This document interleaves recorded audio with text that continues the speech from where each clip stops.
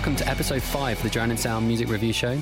My name's Sean Adams, the editor of Drown in Sound. Today we're going to discuss the Mercury Music Prize 2015, find out about the history of the awards from 2 of the judges and what they feel their favourite winners have been in the past, the experiences they've had being involved as judges, and the process to date.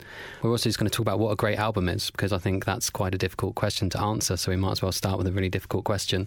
Today I'm joined by Danielle Perry, my co-host, Kate Mossman, who's the arts editor at The New Statesman. I was almost going to get the wrong job title.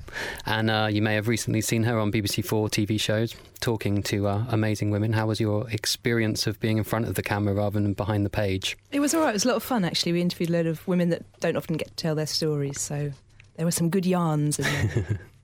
And we're joined by Mr. John Kennedy, the voice of XFM, the voice of Exposure, the and now Radio X. You need to follow that up with. I sometimes forget that the rebranding has happened. Yeah. Has the transitional period been exactly the same for you as it's always been? It's been quite smooth sailing for me. Yeah. So we had these trails which said everything has changed, and nothing changed whatsoever for me. But that's more than luck possibly than by design. But yeah, things are great.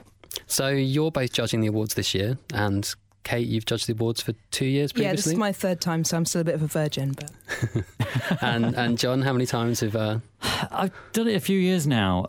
I think 2009 was my first one. Speech to Bell was the winner of the first year that I was involved. So it's been downhill since then, obviously.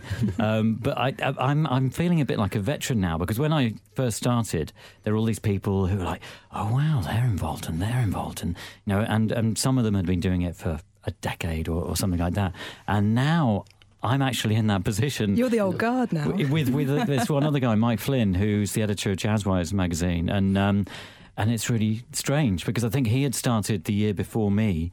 And now we're the old guard. Yeah, It's about... We'll probably be taken outside next year and shot. Yeah, we rely on them to answer all our questions about the process, basically. What's the most boring question you've asked John so far about the process? How's it work, John? Kate's never boring, come on. Yeah. No, but there's bound to be some... so am I allowed to ask for my starter now? So let's kick off with the challenging question of what makes a great album. Maybe in the context of what makes a good album for the prize, but I guess your own personal views on what makes a great album is far more important than really the bigger question. I always feel like a great record is something you put it on and you feel that you've been dropped into a film that you've missed the beginning of, and you think, I want to know more about this. What on earth is this? This is bigger than one song. This is bigger than whoever this artist is. There's an experience I want to understand here. I want to know this story, and that's what a good album is for me. That was an annoyingly good answer. Yeah, that's very good. John, how are you? I just agree with Kate. So I like a sense of completeness. When you listen to a record and you feel you've got the whole thing, and something that you don't feel any tracks should be dropped, or that there isn't any filler there, or they run out of ideas or time or something at this point. In the recording process, and then just thought, that'll do. Yeah. I like it when you don't feel like that about an album. I mean, there's loads of great albums that have moments like that, but they wouldn't necessarily make fantastic albums as something that you would give an award to, maybe. Yeah. How long do you stick with an album before you know if you're going to love it or not? Is it like the first track thing, or do you give it till like track 3, track 4, or do you see it right through? Because I know sometimes there's so much music out there. How quickly can you judge an album? I think there's a lot of records that have maybe really, 4 really good songs all piled up the front. And you got the first 15 minutes and you think, this is great, this is a contender. And then you realise that it maybe doesn't have the stamina or the shelf life that some other ones do. And the best kind of records reveal themselves maybe the 3rd or 4th time you listen to them. But there's something that makes you keep going from the start. And that's the kind of mystery. There's a bit of a magic thing going on there. Yeah. I think you were saying, we were in the pub earlier, and you were saying that actually the more successful albums are single heavy towards the front, which I found really fascinating. So I thought it makes more sense to kind of spread singles out throughout a record, doesn't it, to keep people listening right through. But you said... Well, firstly, we were in a library drinking mint tea. And sorry, I got that wrong. And so I guess Hounds of Love is just the kind of benchmark, just opening with 4 of the greatest songs of all time and then following it with 6 kind of brave... But isn't the second side a whole concept piece? Yeah. So which is essentially what an album began as, I guess, rather than putting the singles But it's funny because you kind of get asked that question as somebody who's meant to have suggestions for bands as to what they should do. And in some ways, I'm often disappointed when new up-and-coming bands don't put a load of singles in the start, because I want whoever buys the album to be blown away immediately, so they just think, yeah, this is just so good. Yeah. And then eventually they can discover all those other songs. I mean, obviously, sometimes when you're telling a story or there's a journey to unfold, then putting all the singles together that don't necessarily tell that story properly is probably wrong. Yeah. But at the same time, in terms of consumption and musical consumption, loading it top heavy with singles to start with is a good way of kind of buying time and getting people on side straight away. And I often think, especially with albums that have got a bit of filler, or that get, lock them in, means that if they put the CD on, if they're still using CDs, they'll plonk it on and just let it run. And if they stop it, they'll have probably stopped after about track 5 and then moved on to something else. But they'd have got everything they wanted. But with formats, that changes, doesn't it? Because when we had the cassette and when we had vinyl, of course, you've got 2 different chapters, haven't you? So you start each side with, you're laying out your stall, aren't you, at the beginning of each kind of purpose. Now when it's streaming, it's a different idea, isn't it, of how you would track list or CD, I suppose, isn't it? So it's difficult because now everyone's putting out everything on every format, aren't they? Well, so there's also, had Bowie started low with the end half, would anyone have ever kind of ploughed through that and found the hits? Would the people picked up and just thought, this is a weird record, I'm not listening to this? I always find it so fascinating the way often the artist has no part in this decision of how the album is actually put together. Often, new bands, they come out with stuff, they don't know what the single is. And that's such a strange idea that we think, as a casual listener, you think they were part of the process of what's going to be released and what wasn't. And certainly traditionally, someone else did that part for them and said, oh, no, that's the single, trust me. And they must be, sometimes they would have been thinking, no, don't put that one out. Yeah. Well, some of the stories you hear about the history of music, of bands delivering an acoustic album, they're coming out with drums and bass and things on. But I guess the bands that understand what an album is, and bands that aren't just putting singles out, it's about singles collections. Essentially, a lot of albums these days could just be those Girls Aloud greatest hits of singles, which I'd be pretty happy if Girls Aloud just put a greatest hits out every 10 years. That would be a phenomenal record. Why do they bother making albums, some of these acts? There's definitely a shift, I guess, with kind of track culture and playlists and the world of people's attention span being loving one song and going to a show and people talking over the album tracks. Yeah. We can take all those people out back and shoot them, John. But I guess it's gone full circle in many ways. I mean, 50s and 60s in terms of pop music were all about the songs and the singles. And albums were a kind of adjunct to that, actually we could try and get people to buy this again by putting them on one record. And then obviously that developed over time, partly inspired by Frank Sinatra's Groundwork or something like that. And then people thought, well, we can get more out of this, and started having highfalutin ideas and, thinking, I learned a bit about classical music when I was at school. Maybe, I'm in a rock band, I could do something as clever as that and really impress girls, possibly. And, so it developed, and now, it's gone back to just the songs. And in some ways, I'm quite into that, because especially doing what I do, picking tracks to play on the radio, often you are just looking and listening to individual tracks, and often you're listening to 30 seconds thinking yes, no, and making a quite snap judgment. But that's one of the reasons that's exciting about being involved in the Mercury Prize, is that you're kind of forced by the nature of the job that you have to listen to the whole of the album and make an assessment of some kind. And if it doesn't take you all the way to the end, if it doesn't grip you all the way, then maybe that's one of the reasons why it gets pushed to one side. Which neatly, as a segue that wasn't meant to be a segue, brings me to the next question. Trained radio professional. So when you've done the long list so far to try and get it down to 12 albums, suddenly saying that, thinking there's more or less. What was your process of going through those in the long list? Did you have to listen to all, I think it was 300 on the long list? Yeah. That's the idea. Yeah. You kind of sign up for that punishment. Was it like Clockwork Orange, just being pinned to a chair and listening to 300 albums? We start in July, so it's quite a long process. Yeah, although, you kind of wish you had more time, I think. Sometimes you think, because as so often happens, once you arrive at the 12, I go back to some of the ones that were submitted that didn't make it through to the 12. I think, actually, I really like this record. And inevitably that happens. There are things that fall through, either because nobody else likes them, or just, they don't have the same impact, because sometimes, it takes time.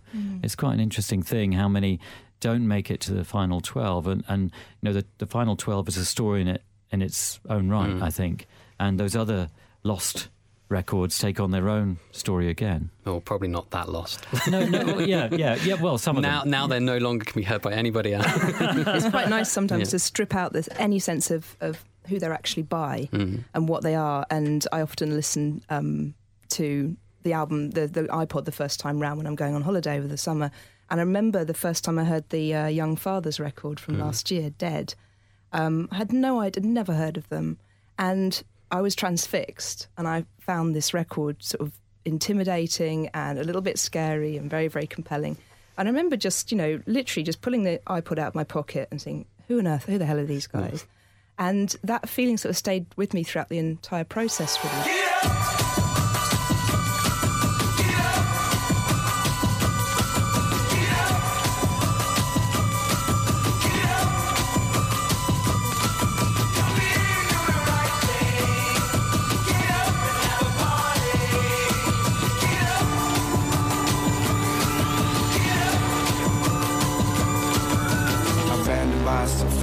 Given to a gang and gets sold to a pack of losers down to Appaloosa. That was a record that completely on its own merit grabbed everyone by the throat. And there was no thinking this band deserved the prize. What have these reviews have been like? I mean, maybe I'm sort of got my head in the sand, but I'd never heard of it before. What planet are you on? But that's great, because that's what the prize is all about, really. It's about sharing discoveries and hoping that some people will hear something they've never heard before. In the same way that you'd put a radio show together or a TV show together showcasing music, or a magazine together, and hope that somebody looks at it and comes across something they've never heard before and are drawn in and go away and want to explore that further. Do you end up with loads of records that you end up wanting to go listen to because you've gone through the judging process of just like a few personal favourites and things? Not that I'm asking you what they were, but I imagine that's probably one of the fruits of doing it from judging other prizes. That's usually what I walk away with is, we never would have heard that otherwise. And yeah, totally. I haven't stopped listening to the Nick Mulvey record all year, and that again was something that I just it seems to offer more every time you hear it, and that's what a good album should do. It should just sort of feel a bit like it's constantly unfolding even a year later or something. I mean, I think sometimes for people like myself and Kate, we do get to hear an awful lot of albums over the course of our work, as it were. But often the things that we hear through the Mercury Prize are things that we wouldn't necessarily get sent. And that's quite exciting. So you're hearing things that you're not aware of, and whether they make it through to 12 or not, it doesn't matter, because you've discovered this artist who, they're really good, It's also that natural filtering process you have to have of knowing if this is going to be relevant for something you could be paid to write about, or something you play on the radio. There's definitely stuff you'd probably quickly filter when a pile of posts comes in or emails, so you're like, well, that's not really relevant to what I do, and you end up being blinkered because, well, you're running New Statesman's not necessarily going to commission a feature on some two-piece noise band from Chicago that are never going to play the UK. And maybe they would. Yeah. If they were political. Yeah. Not if they were singing about dolls. Unless it was political. It always feels to me a bit like, part of this experience is a bit like when you're a kid and you first discover music, which is a very, very natural process in that something just sticks out of the speakers on the radio and you think, oh gosh, I've got to find out who this person is. And of course, in the old days, you had to wait until that song was played again. And sometimes they never even said the name of who it was. And it was so frustrating. DJ. So in a sense, there is still that kind of sort of fairly pure process to it. I've found it stuff that just grabs you is what gets through.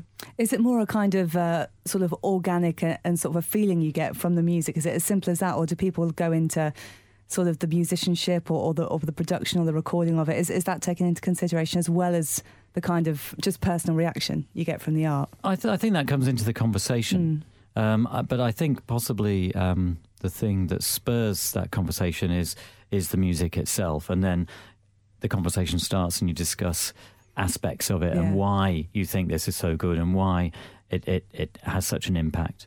And somebody might know, oh well, they've worked with this person and they've been to this school of music or whatever, and that's their background. That's what might inform some of that. But it's interesting because the key thing is what's the record like and what does it sound like? What effect does it have on you? And that's the kind of bottom line, really. Have you ever heard any records in the sort of collection where you think this is kind of nearly brilliant, but it hasn't been executed well enough? Has that ever cropped up? I couldn't say names, but it comes up in that you sometimes think maybe the next time this person releases something, Right, okay, then they've got yeah. it. So that can sometimes be the feeling. This is an amazing talent. It's not quite there yet. Because you have to be honest about the idea of, I mean, ultimately, is this a record that you want to promote for maybe your mum to buy, or maybe your teenage cousin or something? And you don't want to promote a record that you think isn't quite there, because it's a waste of everyone's time. The record has to be as near to perfect as Damn It, and and it's more about the record than the artist, isn't it? Yeah, it is. And yet, in some ways, the caliber of the artist comes through the record, and new, exciting artists who've got something different to say come through because of the record that they've made, I think. Say, like you mentioned, Young Fathers, and your experience with them last year. I mean, it was because it was like, whoa, what is this? That helped give their record so much impact, I think, and for a lot of people involved in the judging process. Do you have to give feedback to anybody? To the artist? To the labels No. or anything? Do you have to give feedback? Or... No, not to the labels, no. I mean, it's Is there a giant spreadsheet of all the judges' feedback on all the tracks? Maybe there Just is. Internally. Maybe there is that we don't know about. Yeah, they could be. There'd be WikiLeaks one day. I mean, it's interesting. I mean, I guess there are a few things that I always think are important to clarify with the Mercury Prize. It's for British and Irish music. So often, and Drowned in Sound has done this many times, have people, media, and individuals have reacted to the prize and the list every year, and react in different ways and find holes in it and criticise it. And sometimes... That's all I'm good for is criticism. But sometimes they're unaware of some of the criteria involved. So they're saying, why wasn't that Sonic Youth album nominated? Because they're American, they can't be part of the prize. And also, like so many competitions in the world, be they the Olympics or the FA Cup, you have to kind of enter to win or to be a part of it. You have to kind of pay an entry fee and be, take part in it. Yeah. Just as you would if you wanted to run the 100 metres with your local athletics club. It's often the people you see complaining on social media are the ones where the label haven't remembered to enter their record and paid the fee. And I think when I entered a record from my record label, you had to submit like 30 CDs and it's quite. And then you realise there's sort of 300 other records in the list, so your chances of being nominated are a lot smaller than. So if you're budgeting, you might not. Yeah. I mean, I've heard that from various different labels, various different sizes, across various different awards. Actually, it's too expensive. I couldn't possibly enter that. Yeah, when we judge the AIM Awards, some of the prizes are free to enter. It's going to take you 2 hours to fill in the form, and people aren't entering. And the age-old, why is there no metal? It's like, well, there was one metal album that put themselves forwards. Yeah, that's true. I mean, it's a shame that is the case, but those are important things to bear in mind. If you're going to start hurling your rocks. And your metal. And your metal. What sort of things are in the long list pile when you get there? Is it lots of things you were aware of, or is it lots of records you've never come across before? I wonder whether there's almost like a small cottage industry of people that are just making records that pretty much the only place they send them is the Mercury Prize. Maybe. It's very There's always a lot of names I don't recognise when I look. I mean, there's something like this year there was something like 290 entries, and definitely some of them definitely seem like they're people who, Danielle and Sean have collaborated together and made a lovely album and decided, this is great, this is good. We're going to enter this podcast next year. Yeah, well, why not? We're in. And they enter their album and they haven't got it in any shops. Yeah. They've never sold any copies, possibly. I'm dreaming up this story, but it certainly seems that way for some of the entries that, it's like, I haven't read or heard a note of this at all. And obviously that could be a really exciting thing, but, I think it helps anybody's cause to promote elsewhere as well as just betting on the Mercury Prize. Yeah. We're only going to release it if it gets nominated. If not, it's just going to stay there for another 15 years unreleased. But I guess there's 7, for instance, on the long list this year, there's 7 debuts. So I think the balance is pretty. I mean, I kind of like it when you get albums turning up in the long list that are by really established artists. I like the fact that Bowie was in it last year. I just thought there's something about, because it's great when people we've all heard of win the prize. I think there's no point in making it just about some new artist that we've got to plug that no one's ever heard of, and isn't that surprising? So I'm sort of I'm all for it. Elton John winning it one year or something like that. I think that'd be fantastic. But I mean, I don't know if it'll happen. He's got a right good album, hasn't he? But I guess that's the thing about the prize being a year in music. It's meant to reflect a year. So sometimes, and I think particularly this is a good example for this year, a year without Aphex Twin and Florence would have seemed possibly unrepresentative of what was happening this year, because they had two big impacts in terms of what, their arrival and what they had to say and their engagement in the world of music, by their art, as it were. It had such a big impact that it would almost seem ridiculous if they weren't there. And I think that applied to David Bowie last year in a way.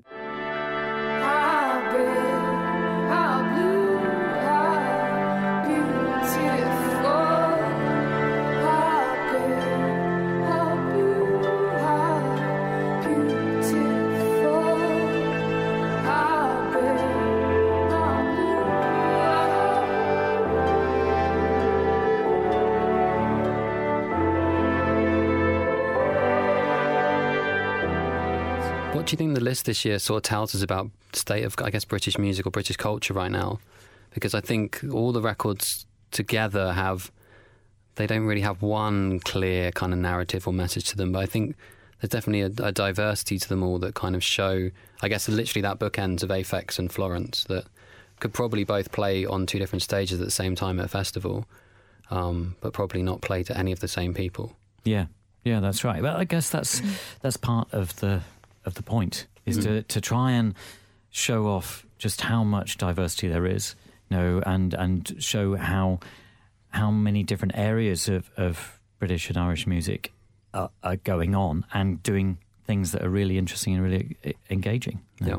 I think it's quite good to, we all look back all the time in music nowadays because so much brilliant stuff has been done in the last 4 decades, and I think it's nice to look down a list and see, in a year when every single indie band under the sun is reforming and playing the Roundhouse, that Gaz Coombs is on the list, for instance. This is somebody who has not necessarily gone the way of his peers from that time, and Roisin as well. That Roisin is still doing something that's relevant. It's she's sort of, there's something retrospective and quite nostalgic about her record, but it's also sort of brilliantly new in a way. And it's nice that you have these sort of semi-old guards on the list, because that in itself represents music this year, because all music is about stuff that's been done in the past as well as new stuff. So.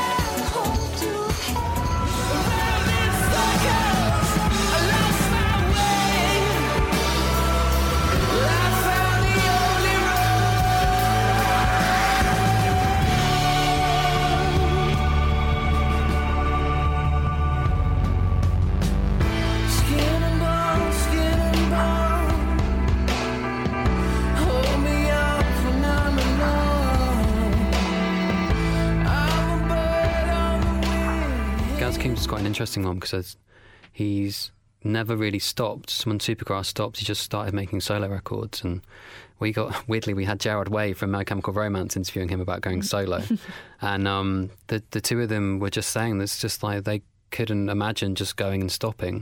It was like music's what they do, and it's the Reformation stuff is kind of strange, and like none of those bands who reformed have really put a new record out.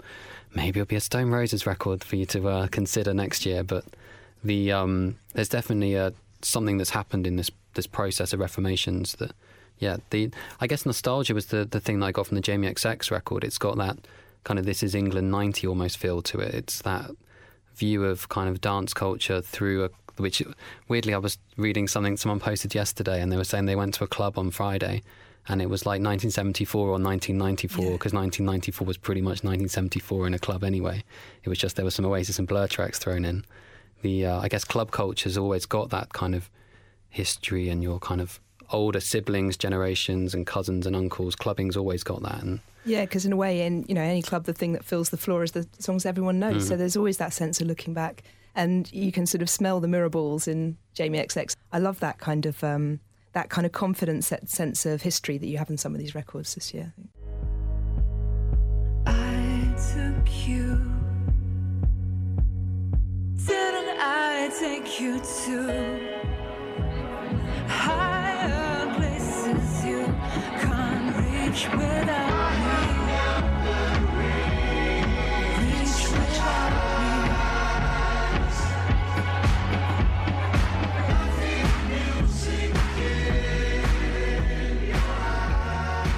Yeah, that was just like I was trying to work out whether there was a theme that run through all the records from your, because I'm guessing you guys have listened to them a bit closer than I have. Even just preparing for this show, listening to all 12 albums, I found was actually quite a big task alongside all the other listening. And I think the theme, if there is a uniting theme, it would just be vision. I mean, you know, all of these artists have had a clear vision of what they've been trying to do on their own piece of work, you know, and it's quite distinct to each of them. You know, they're all quite different. You know, so you know, Slaves have got their own vision, haven't they? Just as Gaz has, just as Soak has, just as Eska has, and Aphex Twin. I mean, they've all got really different visions of what they want to try and do musically. And if that is a uniting theme, I mean, obviously, completely, 12 different disparate visions, but they all have, really strong-minded views on things, I think. So it's like staring through a kaleidoscope.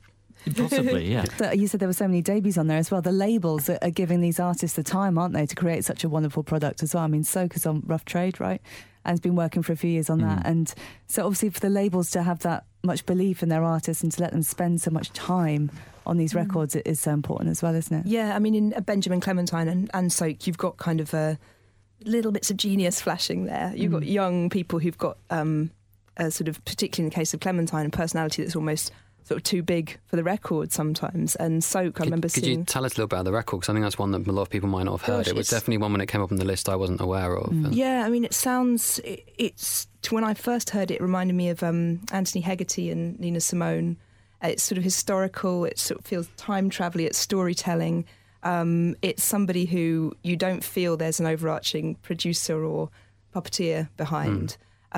He's just a young chap from Edmonton. I think he lived in Paris as well. And it's very, very literary. It's quite difficult in a way. It's quite difficult music. I found it a little bit like an audiobook when I was listening to it. It's sort of, rather than hooks or kind of big refrains that come back in, it was just a story that was carrying on. And I found that I had to pay attention to it. I couldn't just leave it on and think I can absorb this and try and understand it. Yeah, which in a sense is another one of those signs of a good album rather than singles, that you have to give it your attention. You almost want to put the lights off and listen to it. And I think if you think about the number of albums that there are that we'd have to start with, when you get personalities pushing through, that's an example of that with the Clementine record. No wonder why the road seems so long, 'cause I had done it all before. And I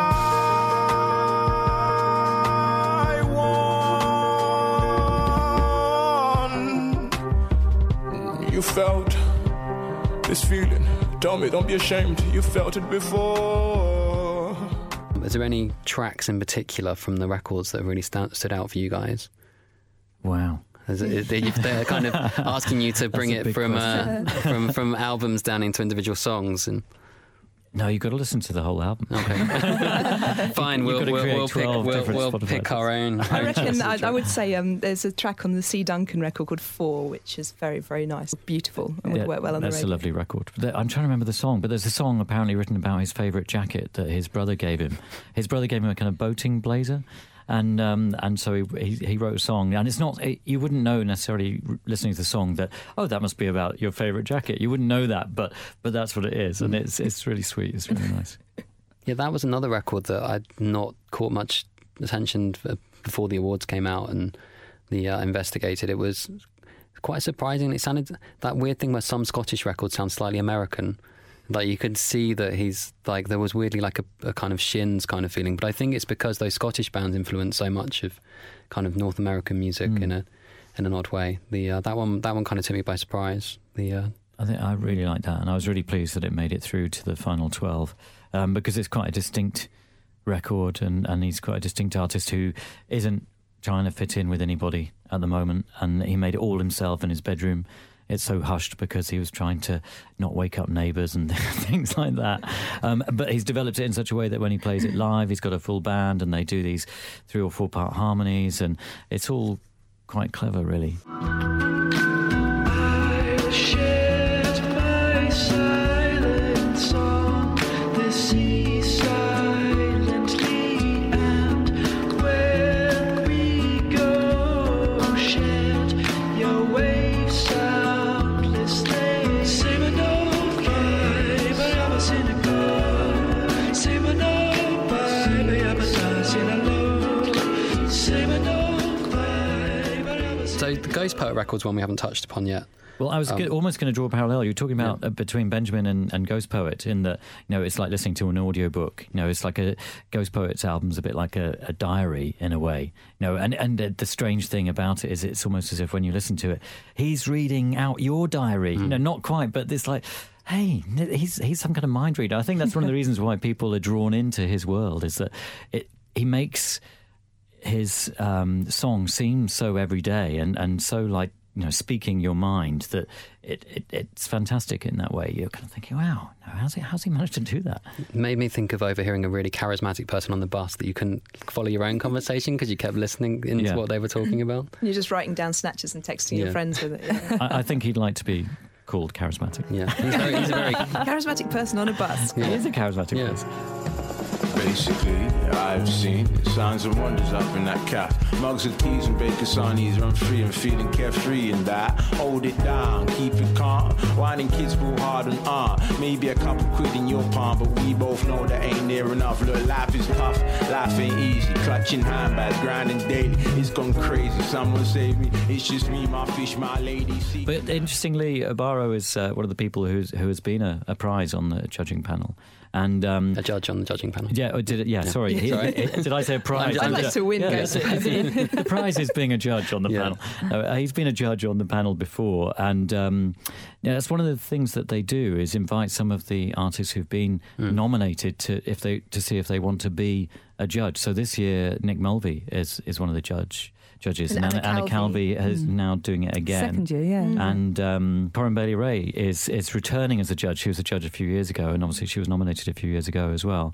And it's, I think that is an aspect of the judging process that the Mercury Prize introduced that is quite exciting. They try and get musicians and people who are involved in music, specifically conductors, to be involved in the process as almost expert opinions, not just critics who sit in a darkened room and think they know best, but people who actually go into studios and write music and work with musicians. And so every year there are a few people involved who have either been nominated or really, well-respected artists in their own right. That's great. They genuinely listen to music in different ways, I find. They do, A comment might be something like, I like this record because the voice is back in the mix where all the other instruments are. It's not sticking forward. And I just wouldn't have heard that as a critic, but a musician will hear that, and it's, or the harmonies in this are so complex. I don't know. I find it really sort of refreshing to listen to what the music judges have to say. Yeah, it's great because they really do come with a different angle, especially because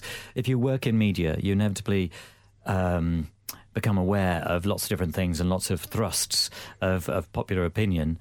And they live in their own little bubbles where they try and ignore a lot of what's going on around them. And so when they listen as part of the judging process, they're like, wow, I have nothing to inform me about this. So they just listen to the music. And in many ways, that's what the prize should be all about, which is, it's fascinating.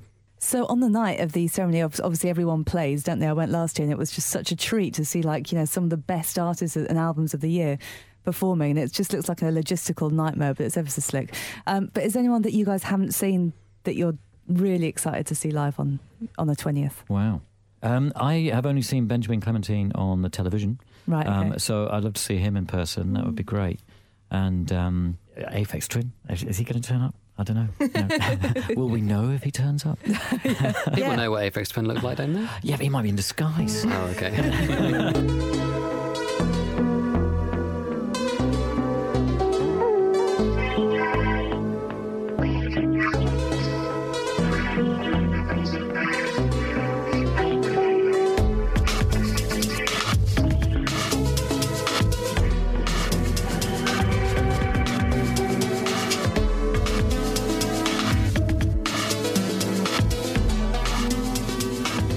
Interested to see how certain records translate live, because the C. Duncan one, for instance, it's a guy in his bedroom who's a genius with harmonies and mixing, and I don't know how that's going to be in live performance. So there's always that kind of magic moment when you see how they actually do it. Yeah, definitely. Are people worried that Slaves might do something to cause a ruckus being let on TV? But I think they've done a few TV things. I think they're quite nice boys, really, aren't they? They're nice Lovely boys, boys, really. yeah. No. I was really excited that they made it through to the list as well. Yeah. Because I think they've made a fantastic pop record that is just so catchy, and the songs are really great. They actually say something about modern life as well, or attempt to at least, and do it in an entertaining way, which is really, really good. Don't tell me I'm fucking wrong. Off and on and off and on. TV show don't bring me joy. Teaching me how to destroy. Paper walls are paper thin. Gonna fucking hate you, Tim. It's interesting that punk has become a British pop genre as well, isn't it? It's like that we're such an odd country where a genre like punk can become a mainstream kind of something that you can talk to the Queen about and she'd know what it is. But Though I'm sure she probably wouldn't know that in depth, and doesn't own any Black Flag records. That's a but- chat I really want Yeah. to see happening. But then punk pop has ruled Yeah. the airwaves across the world, hasn't it? In some ways, you know, from Jimmy Eat World to 5 Seconds of Summer. I mean, that's the lingua franca of the early teen these days, Yeah. isn't it? No, rightly or wrongly. Is it punk? Yeah. Sorry. That's a whole other show.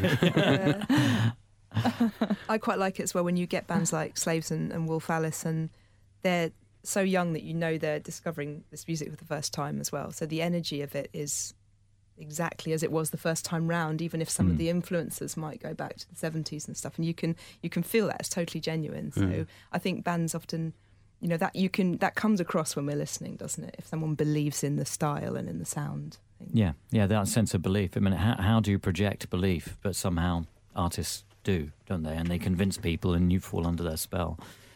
The only record we haven't touched on so far, I think, is the Esker record. Is that what? How would you? Another favourite? No, I mean Esker. How would you describe it? Because I think it'll again be one that people maybe haven't heard. It's soul, it's jazz, it's folk, it's kind of all of those things. There's a kind of classical side to it as well. I think it's fantastic, and I think she is fantastic, and I think she's one of those artists that hopefully will benefit from being one of the Mercury Prize albums of the year, because she's not the youngest of the artists. She's not out there performing every week or every weekend, although she has a tremendous amount of experience in the music industry and has sung on hundreds of other people's records. But she was always trying to search for her own vision and her own music that was hers, that she felt was genuinely hers, after singing on drum and bass records or house records or soul records. And I think that's one of the interesting things about her as an artist, that she really tried to find her idea of what, you know, the kind of music that she wanted to use to express herself, and that's why it's quite hard to describe, because it has bits of lots of different things, you know, to the point that she remembers learning about classical music when she was young and had kind of put that to one side because of all this other stuff she was involved in. And then, you know, it was such an important part of her that she found that when she was writing her own music, that it would kind of come to the fore a bit, and it's quite interesting in that way. You're all I know I want. What am I supposed to do? I'm just another shade of blue. No matter how we try to, I'm just another shade of blue.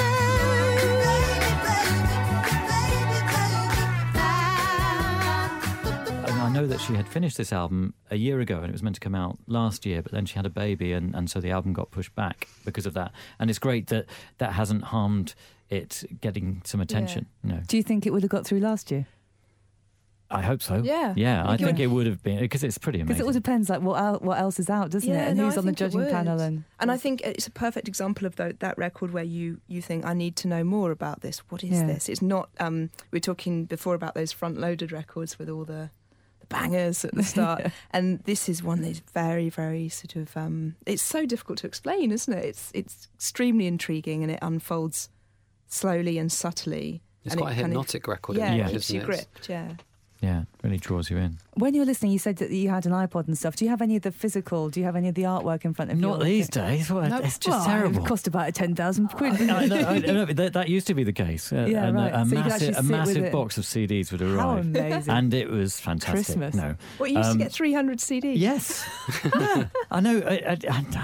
John gets I- that most mornings. Well, I do get a lot, but I kind of miss that because, say, your experience, I don't know whether you're on the beach or by the pool or on a bus on a when you're train. young fathers, but you often when that happens to me, when you come across something, I think, hang on a minute, I want a bit more info, and the iPod just doesn't give you enough. Yeah, yeah. You can't read the credits, you can't see where it was recorded or how it was recorded, or and that I find a bit frustrating. John, But- there's this great thing called the internet. I think you might The- like. Yeah, but Yeah, that's but you're not worse always- as well, because then you get a Yeah. review and you don't Yeah, want to read a review. Yeah. and you're not always plugged into the internet. Yeah.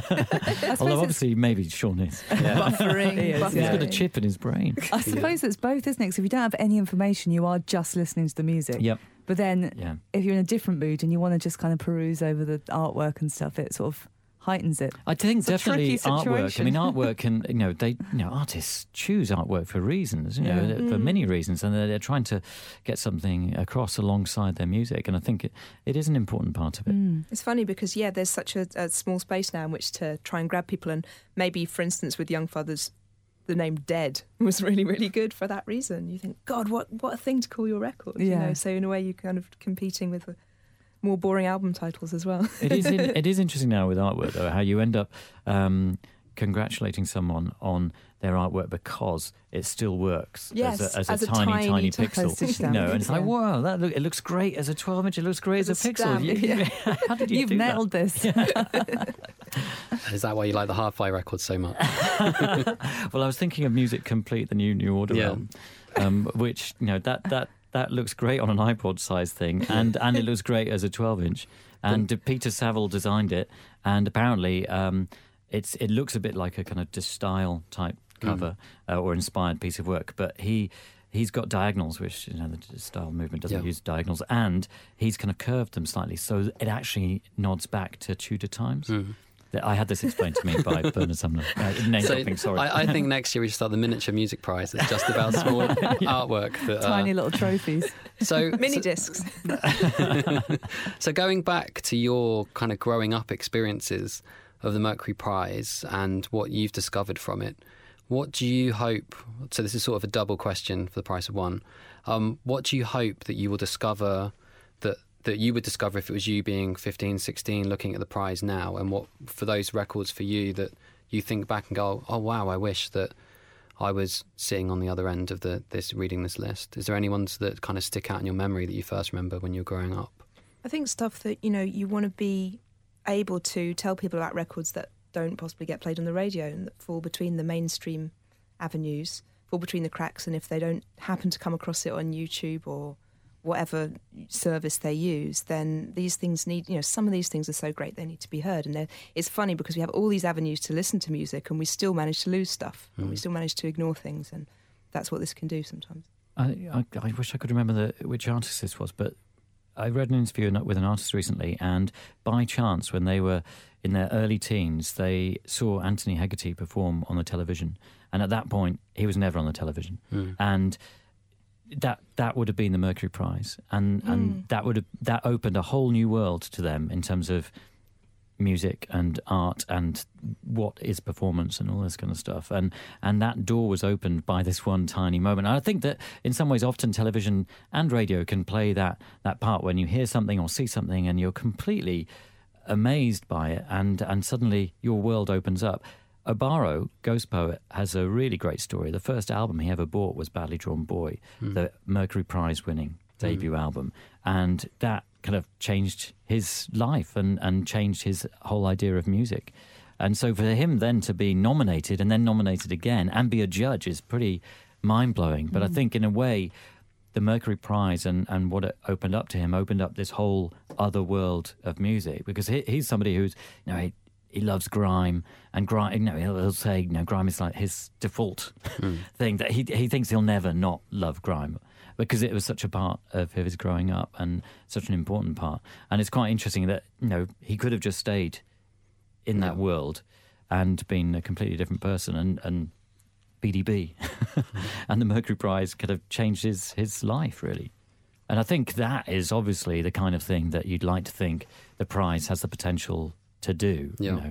I mean, what it also does is create an awful lot of discussion. So Drowned in Sound has been great in the way that over the years you've reacted to and against the prize. But I think that's I don't think we've been very against it, but I think we've always... You still run the Plutos when you started the Plutos? We might still do that this year. Yeah. But what I liked about that, and it's not as if I've even been involved for all its existence, but what I like is that that's kind of the debate that it's meant to be about. It's meant to be, trying to get people to think and absorb and weigh up what is being made, and so if all these people think they've highlighted the wrong ones and highlight a load of other ones, then that's fantastic. Yeah, I think that was we started doing it because we realised that, I think it was just 1 year, there was one record we really thought was going to be on the list, and we were all ready to reappraise it, and it didn't make the list, so we decided to start our own one.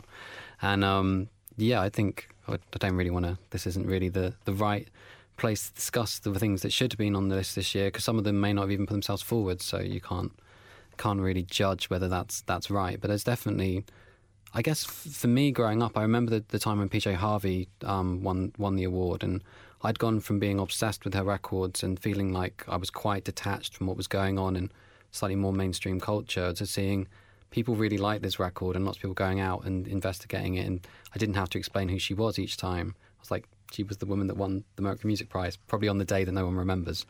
That was a tough one. There was something happened on that day. I don't think anyone has not changed any world events. First time I was aware of it was the year I was about 13 when M People won. That's another controversial year, though, isn't it? Apparently, when Park Life and a different class were in the and M People walked away got with it. I thought, what is this prize? It's amazing.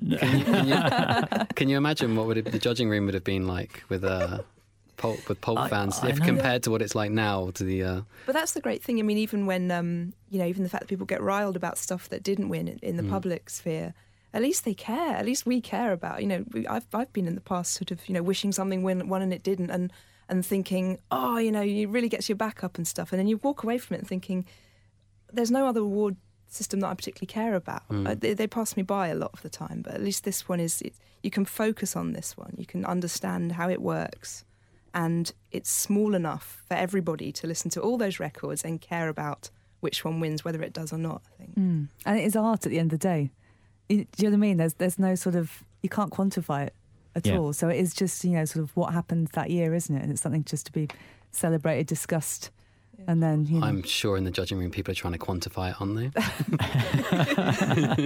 It's a difficult having judged the AIM Awards, there was definitely true. quantifying and kind of, this shouldn't win because, and this should win because. But that's still because you love it or you don't love it, isn't it? Yeah. But am I simplifying the past hour? Yeah. But this is an arts prize where it is the art that is meant to have the final say, and I think sometimes other awards, be it the Brit Awards, whatever, they're an acknowledgement of other kinds of factors as well. And so, whereas this is just like the Turner Prize, it's just on the work, or just like the Booker Prize, it's just on the work. That's what the judgment is meant to be about. So those other factors come in, but then they also go out of the room.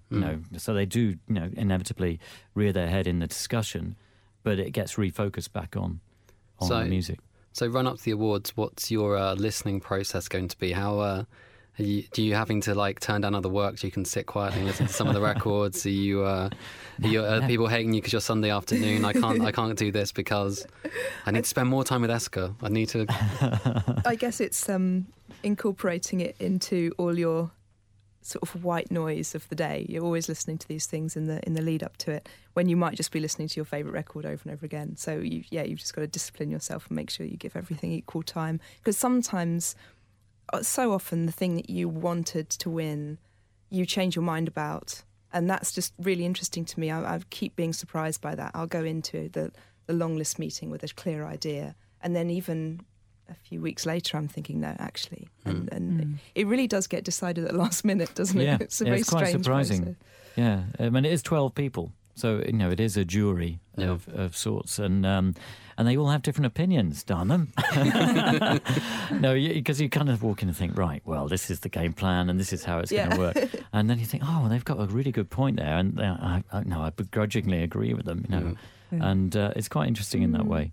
It's good fun in that way. Yeah, too. that's most of the judging things I've done. It seems to be the eloquence of certain people that love a record that can often really change the people that may be sitting on the fence or know that democratically their choice isn't going to win, so they need to find a team to side with, and they may not have heard the record in question or spend that much time with it. The AIM Awards, it's the long list. Some of those are like 60 records, aren't they? Whereas this, you've obviously got the 12 and you've spent the time with it, and it's quite a different experience of just focusing on one prize on one day that you've had. Was it, I guess, 6-month run up to the evening?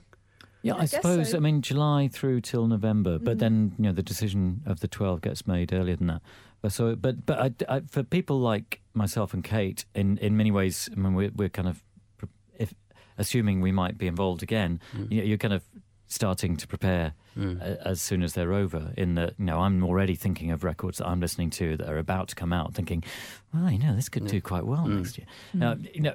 Thinking in those kind of terms, and so we're in that lucky position where we're absorbing, listening to things all the time. So, by the time you get the 290 albums, then you have at least given a cursory listen to a lot of them already.